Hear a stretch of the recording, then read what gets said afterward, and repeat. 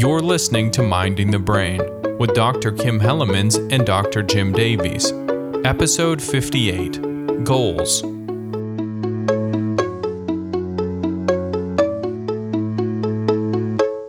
Marina Milyavskaya is an associate professor in the Department of Psychology here at Carleton University. And her research focuses on how people set and pursue goals in different areas of their lives. Now, we had a episode on control and how your mind decides what to do at any given time. And we talked about goals being a part of the cognitive system. And Marina is an expert on goals. So Marina, let's start at the beginning. Sometimes people have opportunities to do things, like there'll be an opportunity and they'll take it. And that's sort of different from goal-oriented behavior. So why don't you talk a little bit about why goals are important? Sure, yeah. So goals give you something concrete to aim for. And setting a goal demonstrates commitment. It's a first step, showing to yourself that you're serious, that this is something you actually want. It distinguishes something you really actually want and will work towards from something that's just a fantasy. So sure, I could say I'd like to lose weight, but unless I make it a goal, odds are it's not going to happen. And so having the goal helps shore up the motivation to work towards it. And we see this in research. Looking at New Year's resolutions, which are specific types of goals, people who made a New Year's resolution compared to people who had a behavior they wanted to change but didn't make a resolution, 6 months later, those who made a resolution, about 50% actually did the behavior, compared to only 4% who thought of a behavior they'd want to change but didn't set a goal or resolution. So that's a really large difference. And other research also finds that when people set a goal to aim for versus something like try your best, they generally work harder and are more likely to achieve more. So you can have a behavior you want to change without a goal? Yeah, it depends on how much you actually want it and whether it's something you're committed and you will actually work for. So, for example, I might want to win the lottery, but that's just a fantasy unless, because it might be out of my control. But for behavior change, somebody might say, sure, I'd like to work out, but they don't actually take any of the steps. So unless there's a certain amount of commitment to it or a specific end target, that's not really a goal. Yeah, that makes sense. I remember hearing some people say, oh, I need to win the lottery, but they don't even play it. So it's something that they kind of want, but they clearly don't have a goal. I think goal choice is probably pretty important, right? First of all, what goals you pick really matters. So are some goals better than others? And what kinds of goals do you think people should have? Oh, yeah, definitely. There's some things about goals that make them better than other goals. And you may have heard about SMART goals. That's a mnemonic that I find pretty helpful. There are a few different variations of what SMART stands for. Here are the ones I like to use, and I actually throw in an extra A in there. So S for specific. This is about how concrete versus abstract something is. So a goal of saving money versus a goal of put aside money into my savings account every week. The first is more abstract and the other much more specific. So you want those specific kind of goals. And related to this, M stands for measurable. So a goal to lose weight versus a goal to lose 5 pounds. Having a number attached to the goal helps you monitor progress, to know it when it's accomplished or how close or far away you're getting from that goal. Then A is for attainable. So it should be something that's realistic for you, that you could reasonably attain. For example, if I want to start doing push-ups and right away set a goal to do a set of 100 push-ups, there's just no way. And when I start trying and see how far I am, I would get discouraged.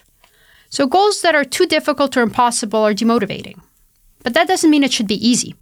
So if my goal is to do 5 push-ups, sure, I'll be able to do it, but I would have been able to do a lot more if my goal was, let's say, 10 or 20 push-ups. And a lot of research on performance finds that when people set more difficult goals, they reach a higher level of attainment. Because as long as you have the required skills, you will push yourself more than when the standards are lower. So as another example, when the COVID lockdown started, I started running, and I've now been doing it pretty regularly for 2 years now. And usually I have a set pace that I run at. But sometimes if I run with my husband, who runs faster, I push myself to keep up with him. So the goal, or in this case, the pace I try to achieve is higher, and that pushes me to work harder. And I'm able to do better. So having that slightly more difficult goal can push you past your limits, again, as long as it's something that's attainable. So I like to add another A in there, in the SMART mnemonic. This one's for approach.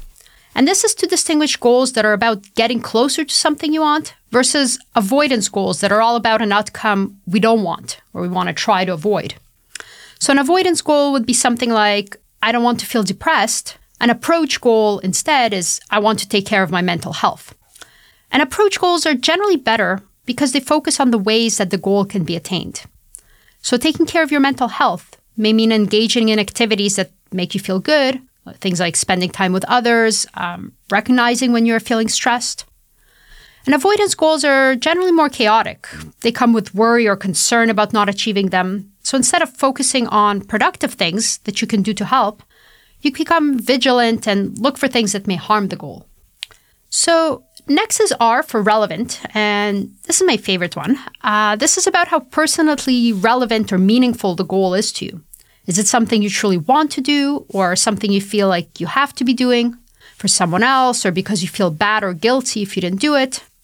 And this distinction is sometimes referred to as autonomous versus controlled goals. So autonomous goals are those that are interesting or enjoyable or that you pursue because they are really important and meaningful to you. And they generally tend to fit with our other goals and who we are. You could contrast that with controlled goals or the things you feel like you have to or should be doing. And there's a lot of research showing that autonomous goals are much more beneficial, both for attaining the goal as well as for general well-being. So people are happier when they're doing things that they really want to be doing. And working on these goals doesn't feel as effortful. If you have goals that are controlled, that you feel like you have to do, then you need to put in more effort. And people generally face more obstacles when it comes to these kinds of have-to goals.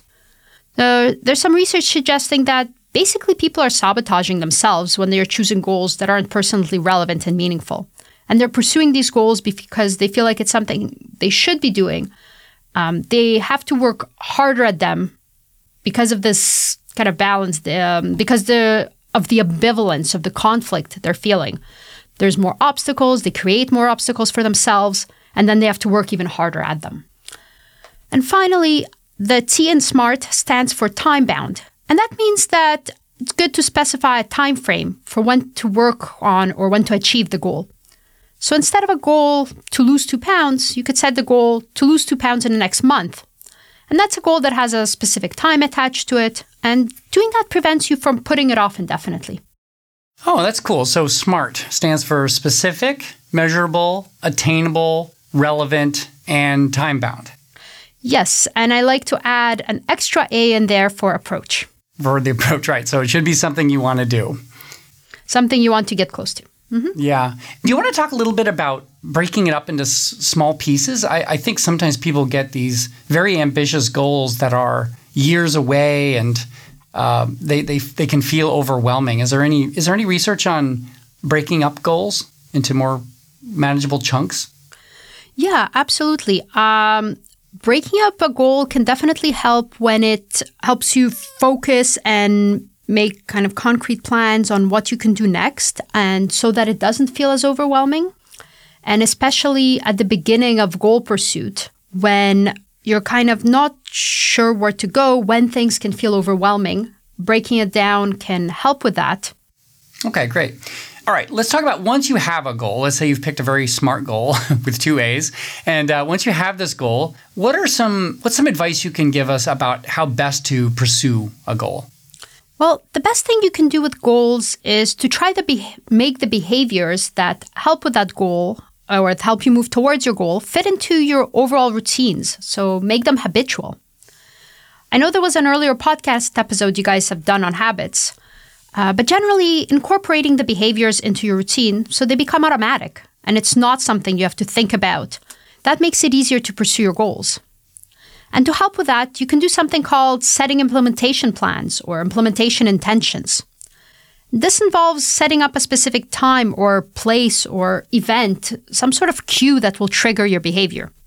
So fill in the blanks. If or when blank, I will blank. So for example, if my goal is to go to the gym, I may say, if it's Tuesday or Thursday at 5 p.m., I will go to the gym. So it can be time related, but it also might be related to another event. So for example, in the morning, when I'm done brushing my teeth, I will do 10 push-ups. So it's related to brushing teeth to an event that's already occurring. Yeah, this is great. I do this kind of thing a lot. I think people should really work to get their habits to be in line with their overall goals.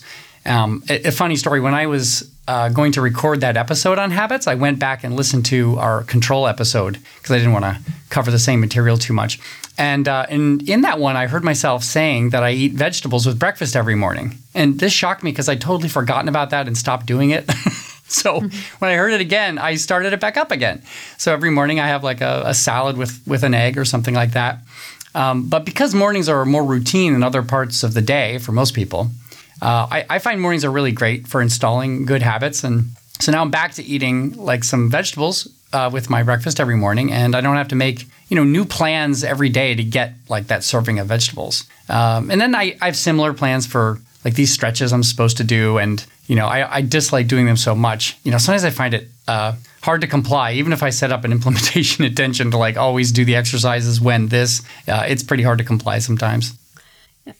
When you have goals that you don't really feel like doing, sometimes maybe there's something you could do that's kind of more fun or more enjoyable, because as I was talking before about kind of goals that we feel like we have to do or should do, that comes with these kind of sabotage behaviors. If it's not something you truly want to do, maybe picking something more relevant or making it more fun, more enjoyable in some other way could be something that's helpful. Yeah, that's a good idea. I listened to audiobooks, and then I bought an Apple Watch just so I could use the timer function just to make it as pleasant as possible, but it's still hard. Definitely. And sometimes it also helps after setting the goal is to think about what kinds of things could get in the way of the goals. So some of the obstacles you might anticipate, and not feeling like doing something is also an obstacle, right? But then planning for what you will do when you encounter those obstacles and setting your implementation plans around those obstacles. So maybe you really want to start going to the gym, but when you come home from work, your partner says, "Oh, let's go watch TV." So your implementation plan might be, when my partner asks me to watch TV, I will say in an hour and go to the gym first. So you have a script prepared for these occasions, and you don't have to decide in the moment what you will do. Or if your goal is to eat healthy, if you're hungry and you go to the cafeteria at lunch, you might be tempted by the pizza or the muffins. So put a script or plan in place for yourself. When I go to the cafeteria, I will buy a salad. Yeah, I find this so powerful because, trying to take away the choices in your day, I think, that it's such a cognitive load to have to decide, like, what should I do? And it is amazing how just having an intention in your head, oh, in this situation, I do this. It's just my policy. Just making that explicit in your own mind. It's really amazing how much that can help you act the way you really want to in this world. Yeah, and planning to set up your environment in such a way that you don't encounter these obstacles. And so that can help you avoid these kind of having to use cognitive control or willpower or having to decide what to do in the moment, because it's out of your hands. And there's this idea out there that it's this willpower or effortful control that's so important for goals. But more recently, research that has looked into it finds that those who are considered to have higher self-control that can attain their goals better aren't actually better at controlling themselves. They experience fewer obstacles in their environment. So there are fewer things that conflict with their goals. And this is in research using something called experience sampling, where participants are contacted multiple times a day on their smartphones and asked about how they're feeling in the moment. So we get real-time experiences. And this research finds that those people who on self-rating scales report having the best self-control, they don't actually use more control in the moment to resist temptations. Instead, they experience fewer temptations, and the temptations they do experience are less strong and less tempting. And it is this experience of facing temptations that is then related to the progress that they make on their goals. And how well they can control themselves in the moment is actually unrelated to their overall goal progress. So setting up your environment to encounter fewer obstacles or temptations is something you can do to better pursue your goal. And instead of trying to force yourself to resist the temptations you do encounter, you can use some other strategies. Distract yourself, remind yourself of your goals, change your situation. There are many others that may be particularly relevant to a given situation, but the more of these tools you can think of and use, the better equipped you'll be when the temptation does strike. Because in the moment, when you're faced with a temptation, it's really hard to just say no. So like imagine being offered a chocolate cake when you're hungry. Right, right. You can walk away, remind yourself of your goal, ask the other person to move the cake farther from you. It can be a little bit easier. Yeah, I love this so much because you can set up your environment during a time when you're not particularly tempted, right? So like maybe when you're full, you can like throw away the rest of the cookies. I remember there was a scene in Sex and the City where this woman threw the cake in the garbage and then covered it with dish soap so she wouldn't eat it out of the garbage. But like, it's easier to, get rid of like junk food in your house when you're not hungry, and you're sort of making it easier for your future self. Because if you're trying to get rid of junk food while you're hungry, of course you were relying on your willpower, and that's really neat. That because people do associate goal achievement with willpower, but that's really nice that there's evidence out there that shows that those people are just better at engineering their environment. Let's talk about how public you make these goals. So I heard now, maybe I need to maybe find this study, but I heard that there was some study where if you tell people about your goals, they can be so effusive about congratulating you that you feel so good that your desire to actually do the hard work to achieve them gets reduced. But I also know that telling people things sort of commits you in a way. So what does the research say about how public you should make your goals to your friends and loved ones? So it's true that sometimes the small steps we take towards our goals feel good, and so they feel like progress, like we're a large part of the way there, and then we feel like we don't need to take the next step. So for example, people just joining the gym feels like an accomplishment, right? And then we don't bother going. So I suppose that telling friends and getting that positive feedback could act that way. But generally, telling other people about goals has many more positive outcomes. And like you mentioned, it increases commitment. That's probably the largest one. So once you vocalize your goal, you share it with others, there's a bigger psychological cost associated with not doing it. Because there's someone else who realizes that you have failed or that you haven't done what you set out to do. So others can help hold you accountable.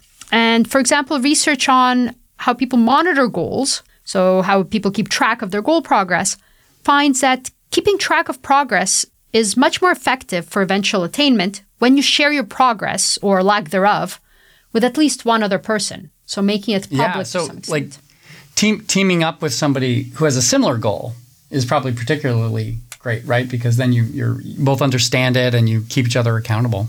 Yeah, absolutely. And it can be really positive to work on shared goals together.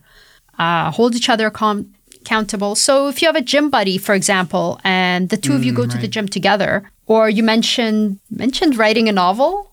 Oh, yeah. I've had people say they want to write a novel, and then everyone says, good for you, and then they don't write it. Yeah, so creating a writing group where you get together for a certain time every week, and during that time, for a few hours, you're actively working on your writing. And this is something I've actually done with colleagues and with students when we work on papers. And it helps because it's so much harder to cancel something when you have another person who's depending on you and counting on you doing the activity with them. It's much easier to just say, I'm not going to write today, I'm going to do something else if it's just you at your computer. But if somebody else is there with you, whether virtually or physically, it's much tougher to ignore that commitment or break that plan. That feeling you're working together with others, even if you're alone in the moment, can also increase motivation and persistence. Yeah, I think this is also related to measurement in a way, because if you're telling other people your progress, in a way, that's kind of a measurement, I'm not in a writing group, but what I do is I keep track of my words per day. So I have this spreadsheet with every single day for the last 5 years, and I have all the books I'm working on, and I put in the word count when it changes. And the spreadsheet calculates how many new words I wrote that day. So when I'm in the midst of writing a book, I try to do 1,000 words a day. And it's a really tough thing, but it's incredibly motivating. Just that really objective measurement, And so I find that super helpful. But yeah, back to friends, right? So that research actually compared sharing the plans with others versus just writing it down. And so it was sharing it with others is better than just writing it down for yourself. but just writing it down is better than kind of monitoring without actually writing things down. So yes, just a simple act of keeping track on something like physically so you can see the progress over time as opposed to just taking note or thinking about it definitely helps. But if you could share that, your spreadsheet with words with someone else, that might be even better. Yeah, I just worry. I don't know if there's any research on this, but it's like if two people have a similar goal and one is doing so much better than the other, is that really like depressing and demotivating for the other person? That's one where there's some mixed research because it's partly depends on how close you are to the person. Because if you think of yourselves as kind of one group or like a we, then having somebody else make a lot of progress might feel like you're both making progress together and then you don't have to act as much. Well, if like a husband and wife both want to run more and one of them is, well, running they might do together, but let's just say going to the gym and they go to separate gyms or whatever, and one of them is like going every day and the other's like, it's not like the other person would feel like, oh, that person's working out for the two of us. Well, so there's some evidence on, at least in the lab, that some of that does happen. Really? Oh, that's so neat. Yeah. But it's one of those fields where there's kind of like mixed findings and there's lots of different moderators. So in some cases it works, in other specific instances it doesn't. So kind of nuanced. We'll have to have you back in 10 years and give us an update on that. You want to talk about like the emotional support that sharing goals with friends gives you? Absolutely. So friends and other people in your life can play a positive role by offering support. And certain types of support are better than others. And the best kind of support is not necessarily encouraging and kind of cheerleading, which is what we often think of as emotional support or just general support, but the friend or partner who fully listens to you and tries to understand you and how you want to go about achieving your goal without necessarily giving advice or making suggestions. So someone who believes in you, accepts you whether you reach your goal or not. And that feeling of being understood and being heard can actually enhance your autonomous motivation for pursuing the goal. That's the want-to motivation I spoke of earlier. So pursuing a goal because it's something you really want to do. And that can help with the actual goal pursuit. And it's related to greater well-being and strong relationships. So the next time a friend or family member or partner tells you about their goals, take the time to truly listen rather than offer advice or kind of encourage them on right away. That feels directed directly to me. So thank you for that. When we talk about companies sometimes, we like them when they're agile and they can change direction when they need to. But for some reason, when we talk about individuals, there's this idea that you should never give up. But you shouldn't always keep your goals, should you? Is it sometimes good to abandon your goals? Yeah, knowing when to quit is definitely important. And this is sometimes referred to as the disengagement paradox.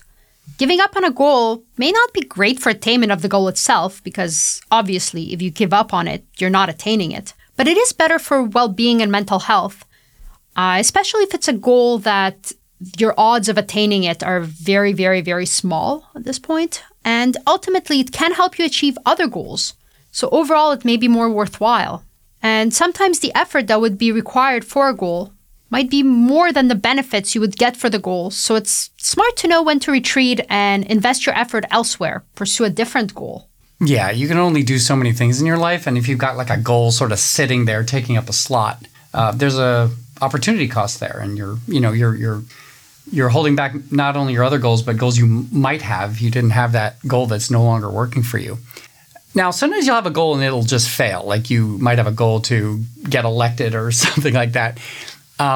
So what does science say about what you should do when you fail to achieve one of your goals? Well, everyone fails sometimes, and that's normal and part of life.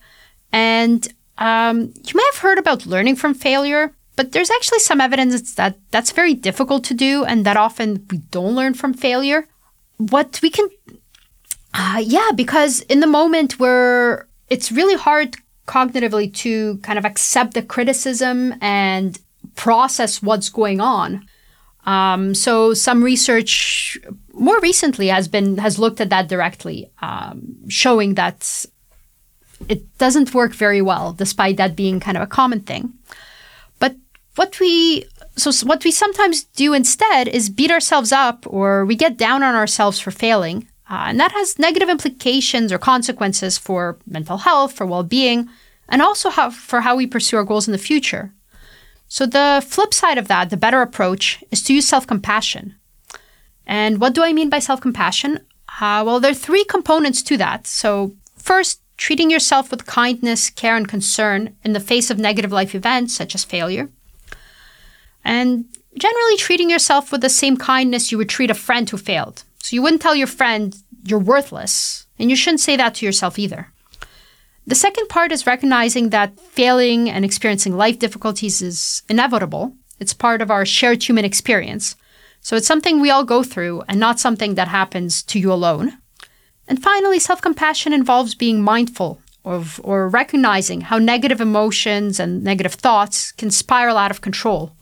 So I made a mistake can become I am a mistake. Or I failed at this goal can become I am a failure. So taking care not to exaggerate our negative thoughts and emotions, but not ignoring them either. Kind of keeping that balance. Yeah, it's interesting. There's, you want the goals to be attainable but ambitious, and I think this failure, everybody fails sometimes. Not only does everybody fail sometimes, but I think in many, many cases, the most successful people fail more than unsuccessful people. I know, as a scientist, I get papers rejected, I get grants rejected, and but you have to fail a lot. If you're not failing sometimes, you're probably not living at your maximum capacity. You're probably, just being a little too safe. And I find that comforting sometimes to think about, like that failure at some of your goals is a sign that you're actually pushing yourself, at the right level of challenge. Absolutely. The more you try, the more you will fail, right? And so that's just kind of part of life. Yeah, you try a lot and you succeed more and you fail more, but ultimately you do well. So what happens when people don't do that? Like if they beat themselves up instead of forgiving themselves, what happens? Yeah, so this tendency to beat yourself up is called self-criticism, and it's linked to all sorts of negative outcomes, including greater depression and anxiety, also reduced goal progress. Because when we're beating ourselves up, we then tend to focus on the shoulds, and our motivation is more controlled. But it's also something very common in people who are highly perfectionistic. So if they don't do something perfectly, it's not good enough, and then they beat themselves up. And people sometimes think that perfectionism is a good thing. But since most perfectionism comes with this self-critical tendency, it actually winds up hurting you more. Yeah, perfectionism, I'm always trying to get my own students to get rid of perfectionism. One of my things that I was good at in graduate school was that I'm really good at giving my advisor a crappy first draft. And so the students next to me would be like agonizing over the text of paragraphs that their advisor would eventually cut completely. Meanwhile, I would have gone through 3 drafts before they were like happy with their perfect one. And I think perfectionism it's not people. It's more of a problem than people realize it is. Absolutely. And especially when you're in a team environment or whatever, like having rapid iteration on drafts of things is far more important. Absolutely. And there's so much research out now about how damaging perfectionism can be. It's like the classic safe thing to say in a job interview, like, what's your biggest... Don't say that. It's not actually good. Yeah. Yeah. If I have a student telling me that, that's a big red flag. But... yeah, exactly. Yeah. Everyone is hard on themselves sometimes. And these negative thoughts about themselves, occasionally that happens, again, to everyone. So it's a matter of trying to see a more balanced picture, which of course is sometimes easier said than done. And cognitive behavior therapy often focuses on this, changing the way we think to be more balanced and less kind of blamey, blame yourself less. And practicing self-compassion can help. So being kind to yourself, reminding yourself that everyone feels that way sometimes. Yeah. So I know this is your area of research. Do you want to tell us something that you've worked on, or maybe something that you're excited about that you're working on now? Sure. So some of what I mentioned above is actually based on the research I've done. So, for example, the study on how people react to temptation in real life and how it's the experience of temptation not the act of controlling yourself that then leads to greater eventual goal progress. So that was something that I worked on. And I'm excited about some new research I'm doing now that tries to better understand how people spontaneously talk or think about their goals and how much that plays a role in goal attainment. But we've only started data collection on that, so stay tuned. Okay, great. Is there like a big mystery in the field of goals? Like if you could ask God like one question, like just resolve something, is there some big mystery out there?